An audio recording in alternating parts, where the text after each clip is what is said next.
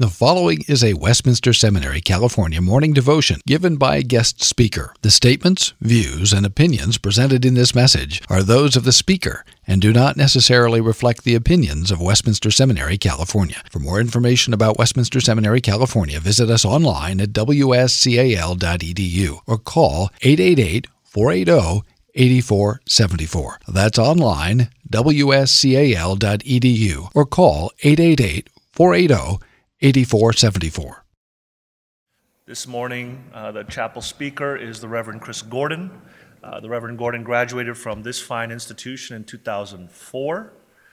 And then after that, he ministered up in the Linden, Washington area for 8 years at a church up there, and now is currently the senior pastor of Escondido United Reformed Church.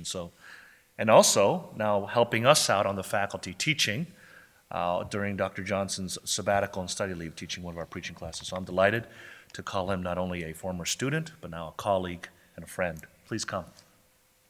Well, it's good to lead you guys in chapel today. I know it's a busy time for you, as many of you are approaching finals. So I thought I would talk to you about tongue speaking in the midst of all that, because maybe you're seeking for some added revelation at this time, and I will put that out, I assure you. I know that the faculty is going through 2 Corinthians in the morning devotions, and in Professor Kim's class also, you're working through papers, I think, in 1 Corinthians and 2 Corinthians. You have that opportunity. So I thought I would, this morning, go back to 1 Corinthians and just for a few minutes here, look at the issue and deal with the problem of tongues. Hope that doesn't seem arrogant. I'm going to look at 12, 13, and 14 chapters in just a few minutes, but hopefully I can give you kind of a big picture as to what Paul is doing here in these 3 chapters to address what was a mammoth problem in the church in Corinth. Just for a few verses to read, just at the beginning of chapter 14, I'll just read a few verses there that might help to give you some perspective in this. Pursue love and desire spiritual gifts, but especially that you may prophesy. For he who speaks in a tongue does not speak to men but to God, for no one understands him. However, in the Spirit he speaks mysteries, but he who prophesies speaks edification and exhortation and comfort to men. He who speaks in a tongue edifies himself, but he who prophesies edifies the church. I wish you all spoke with tongues, but even more that you prophesied, for he who prophesied is greater than he who speaks with tongues, unless he indeed interprets, that the church may receive edification. And one more verse. But now, brethren, if I come to you speaking with tongues, what shall I profit you, unless I speak to you by revelation, by knowledge, by prophesying, or by teaching? And then you'll notice there that he goes on to even use an illustration, an example with musical accompaniment. Well, I think it goes without saying that the more eccentric today, the more outlandish, the more against the status quo that you can be, the more you will gain a following in the ministry. Look at Hollywood. There really is nothing anymore of what we know as a normal actor. What is a normal actor? Look at how they present themselves. The people who make the crudest of jokes, the person who has the most wow factor, the person who dresses the most provocatively, who can stand out most from the crowd, gets the biggest paycheck today. So you're living in a culture that's very similar to what was going on in Corinth. I mean, even as a child, as a basketball player, we were always taught to be like Mike. I bought the shoes, so we wore the T-shirts, and I think the guy's still making money on that. It's really remarkable. But what attracts us to them is their charisma, isn't it? Some kind of charm that inspires devotion in others, something that outwardly attracts us, that makes us want to be followers of them. Well, this was exactly the problem that had happened with spiritual gifts in the church in Corinth. They were so caught up, if you were to go back and look at some of the problems that this book addresses, they were so caught up in doing and using the world's wisdom to do ministry, they forgot, as Paul said in chapter 1 and 2, that it is through the foolishness of the message preached that God has chosen to save those who believe. There was nothing that would be ultimately outwardly attractive to the world. But they were so caught up when it came to gifts with the supernatural or the extraordinary gifts in communication with God, that something terrible had happened in the process. A sort of class structure developed in the church with regard to gifts, and the lesser gifts of the lesser people were now devalued, and they meant nothing anymore in the body of Christ. It was a real sad thing that had happened in this. Only the super spiritual gifts were valued in the life of Corinth. And it led to, if you look at here what Paul's doing, an undermining of the whole design of Christ's purpose to equip every member to be, as Psalm 110 says, willing servants in the day of his power, or as the Heidelberg beautifully says, that we would use our gifts, all of us, for the service and the enrichment of other members. The issue that he's dealing with was an abuse of spiritual gifts, and the apostle's main point here in these chapters is to correct a corrupted view of spiritual gifts, explaining that true spiritual gifts come from the Lord and have the great goal of building up and unifying the body for the common good. You'll notice he says that in chapter 12, that his goal in giving gifts, the Lord's, was to be for the common good of the body. Now, if you were to look back at chapter 12, where this whole section begins, where he's dealing with this problem of gifts, he says, "Now concerning spiritual gifts, brothers, I don't want you to be uninformed." He's dealing with a specific problem in Corinth with what they consider to be super spiritual things and super spiritual persons. Background is sort of important. If you had traveled to first century Corinth, there were a variety of different temples there, and Corinth being full of spirituality, they had priests and priestesses in these temples. Sacrifices were performed. And the mystery religions, a host of what the Old Testament would designate as diviners, soothsayers, or sorcerers, all of that was found in the mystery religions and the things that were going on in Corinth. But the peculiar claim was that they claimed in the use in these temples, in their worship, these super spiritual persons claimed to have contact, direct lines of communication with the gods of the culture. They claim to have these lines of communication, and lo and behold, many of these occultists, many of these people claim to have supernatural powers. Now, it's important to say that when Paul addresses much of what he does here in chapters 12, 13, and 14, when we come across the things that he's addressing, especially tongue speaking, which is the big thing he's addressing, or glossolalia, as it was designated, that was not something only familiar to biblical writers. It was something practiced in these religions. That's a really important point to understand what was then being borrowed from the culture and brought into the church that had corrupted the original design of tongue speaking, as was given in Acts, that were known languages. They had the phenomenon of what was known as religious ecstasy, the Dionysian cult and the cult of Apollo. I quote one author, "The mystery cults of the empire were designed to induce both higher and lower forms of ecstatic feeling. It took various forms, such as gnashing one's flesh, dancing nude in a frenzy, and speaking in ecstatic utterance." There it is. Interesting. The latter was the means whereby devotees sought to have communication with the saving deity. So again, to speak with tongues was not just a New Testament biblical phenomenon. The other phenomenon at the time was known as enthusiasm. Listen to another writer. "Not every man can be a miracle worker or a seer, but most are susceptible to ecstasy, especially as members of a great crowd, which draws the individual along with it and generates in him a sense of being filled with a higher divine power." And so the rising tide of religious feeling seeks to surmount the barrier which separates man from God. It strives to enter into the divine. That was called glossolalia, or tongue speaking.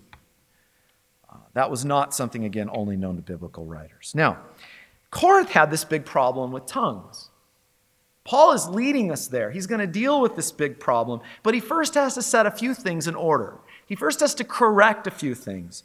And really, he is dealing with the problem by showing their whole view of spiritual gifts and the use of spiritual gifts has been corrupted and is wrong.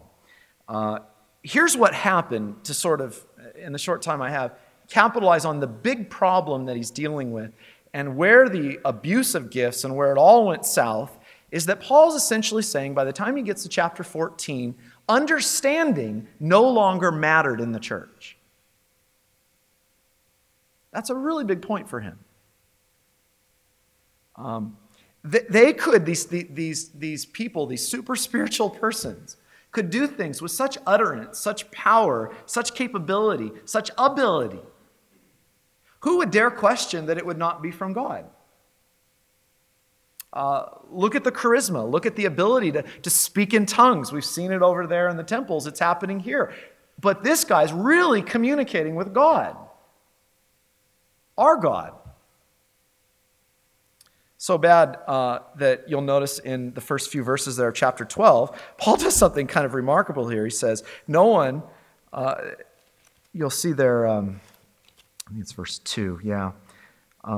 Therefore, I make known to you that no one speaking by the Spirit of God calls Jesus accursed. And no one can say that Jesus is Lord except by the Spirit. What in the world would generate that kind of statement that he could say that no one says that Jesus is accursed? Was that going on? He may be using a radical example. It's hard to imagine that was going on, but his point was that it didn't really matter anymore what the truth was, did it? It didn't matter because the super spiritual person was saying things and it was accepted, and because he said it, it must be true. And now you sort of see how tied that is into to our church setting today. Some powerful speaker gets up, has a great claim to some kind of revelation from God, and it no longer matters what he says. It just matters that he says it, and everyone kind of blindly follows. The blind follow the blind. We do this with music to some degree. We all know the phenomenon with music, what it does to people, and it's no longer really based on, today in many corners of Christianity, truth. It's no longer based upon what you're saying to God. It's based upon how you feel when you sing. And so maybe you've seen the people whose hands go up and they sway when they're singing. I was particularly struck when I heard and I witnessed people doing this to America the Beautiful.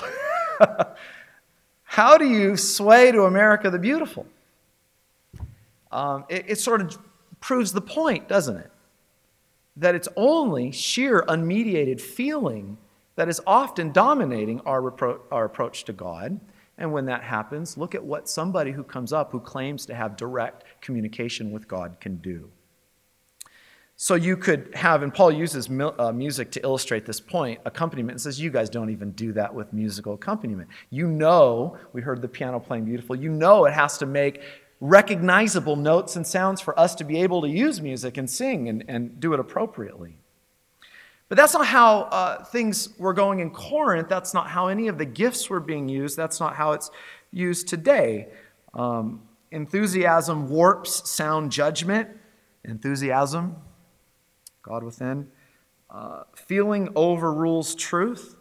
All that matters today and what was done in Corinth is that it was powerful and that it was reaching to the gods and we were somehow having some kind of great spiritual experience. And Paul now addresses this by dealing with the issue of gifts, the purpose for gifts. You'll notice there in the first few verses, in verse 4, he says, listen, there are a variety of gifts, but there's the same Spirit. There are varieties of service, but the same Lord. There are varieties of activities, but it's the same God who empowers them all and everyone. To each is given the manifestation of the Spirit for the common good. You got this all wrong.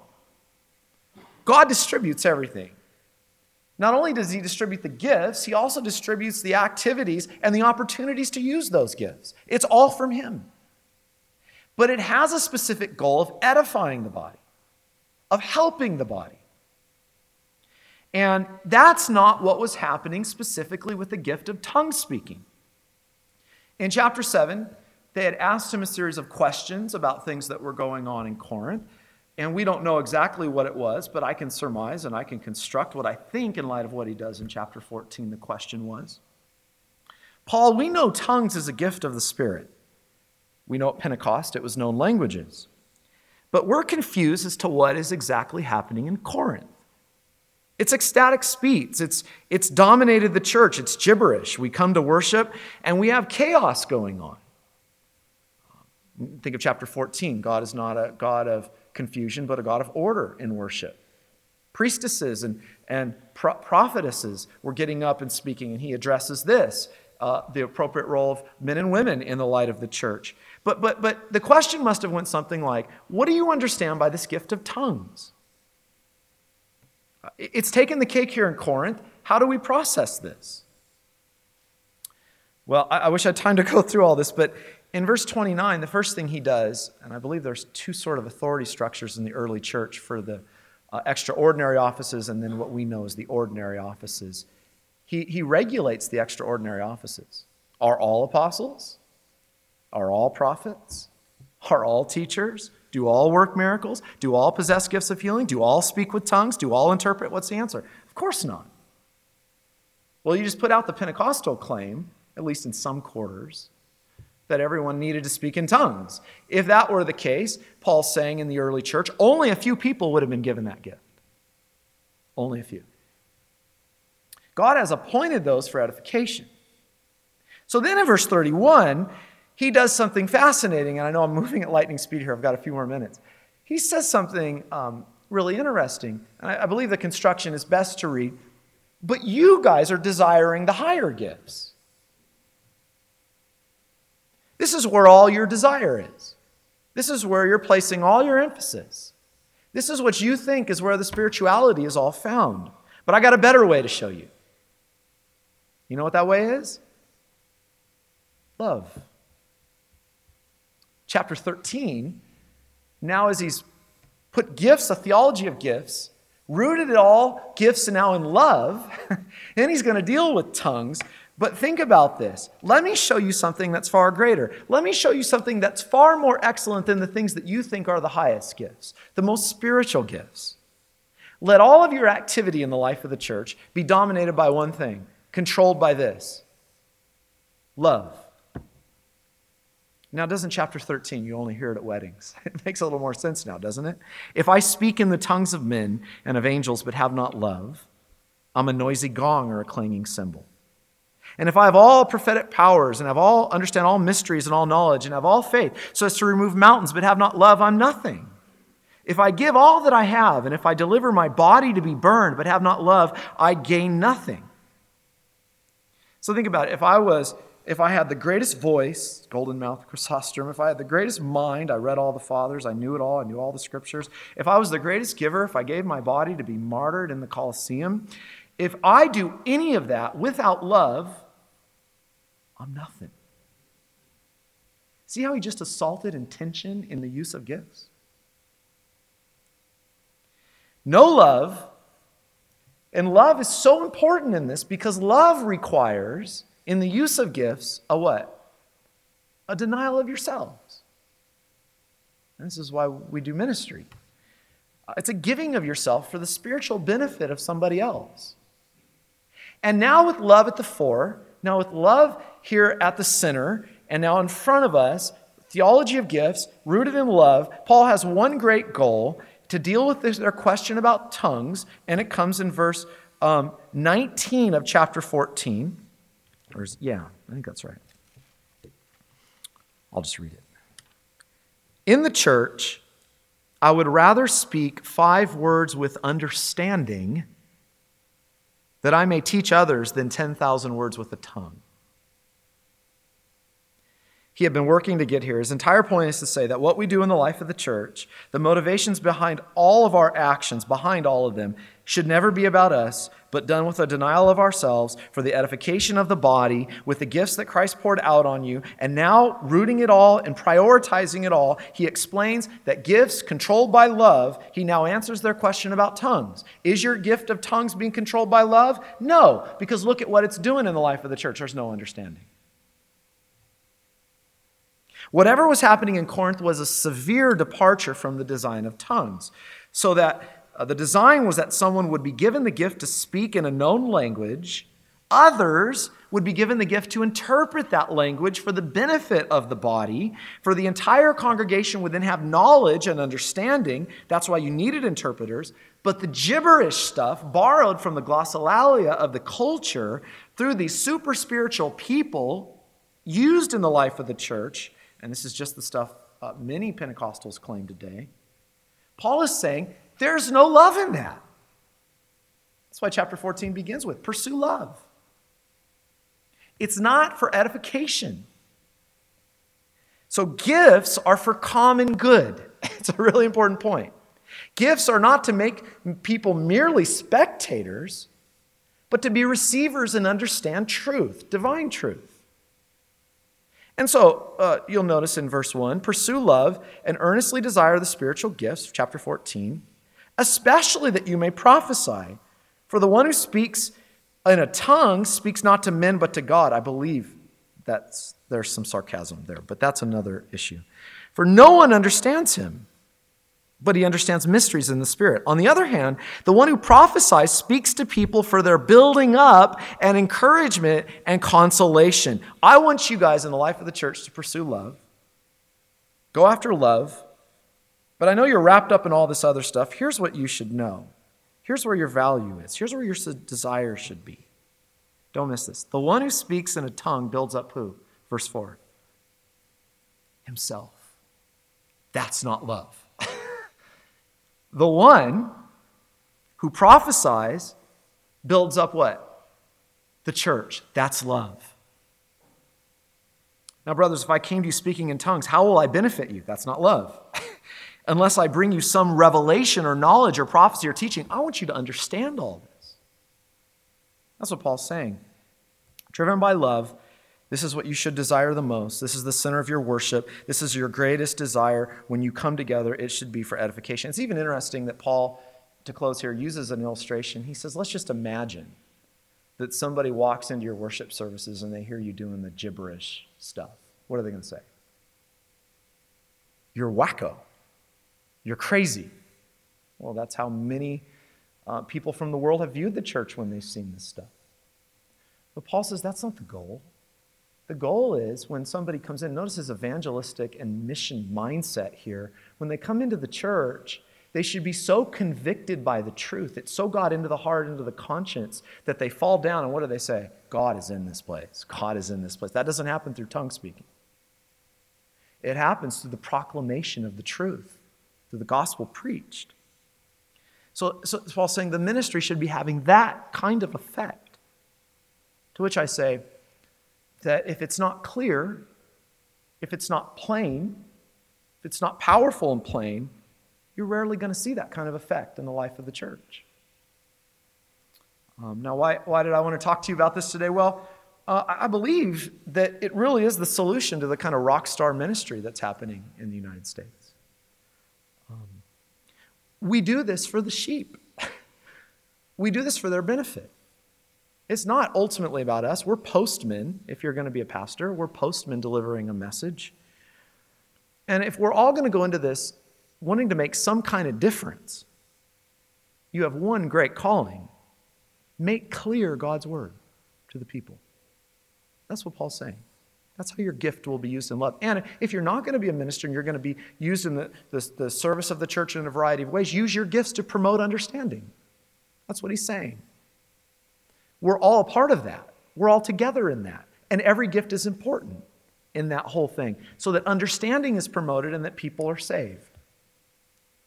So God wants you to know how much he despises confusion. And that should put out the tongues question, shouldn't it? Especially today when whatever's going on in much of Christianity looks nothing like what it ever was in first century Christianity when tongue speaking was originally given by the Spirit. Love should be for the building up of the body, not looking out for our own interests, but for what God has said is most beneficial for the growth of his body. I hope that encourages you in the midst of your finals, but let's pray to the Lord.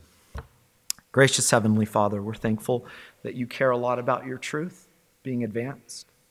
And we pray that you would help us, Lord, to be faithful and clear in the proclamation of the gospel. We in the Reformed world can be just as guilty, even though we don't speak with tongues. We can sometimes be so heady and so intellectual using so much jargon that we never get into the hearts of people. And so we pray, Lord, that by your Spirit, He would reach deep into the hearts of your people with the truth, and that there would be the kind of response that Paul talks about here when people heard the truth, that they would fall down and say, God is in this place, and turn from their sins and be saved from the wrath to come. Thank you for your faithfulness in continuing this ministry to this day. Bless the seminary, bless the students. May the proclamation of your gospel go out faithfully and clearly to the ends of the earth. In Jesus' name we pray. Amen. Copyright 2016, Westminster Seminary, California. All rights reserved. You are permitted to reproduce and distribute this material in any format, provided that you do not alter the wording in any way and that you do not charge a fee beyond the cost of reproduction. For web posting, a link to this document on our website is preferred.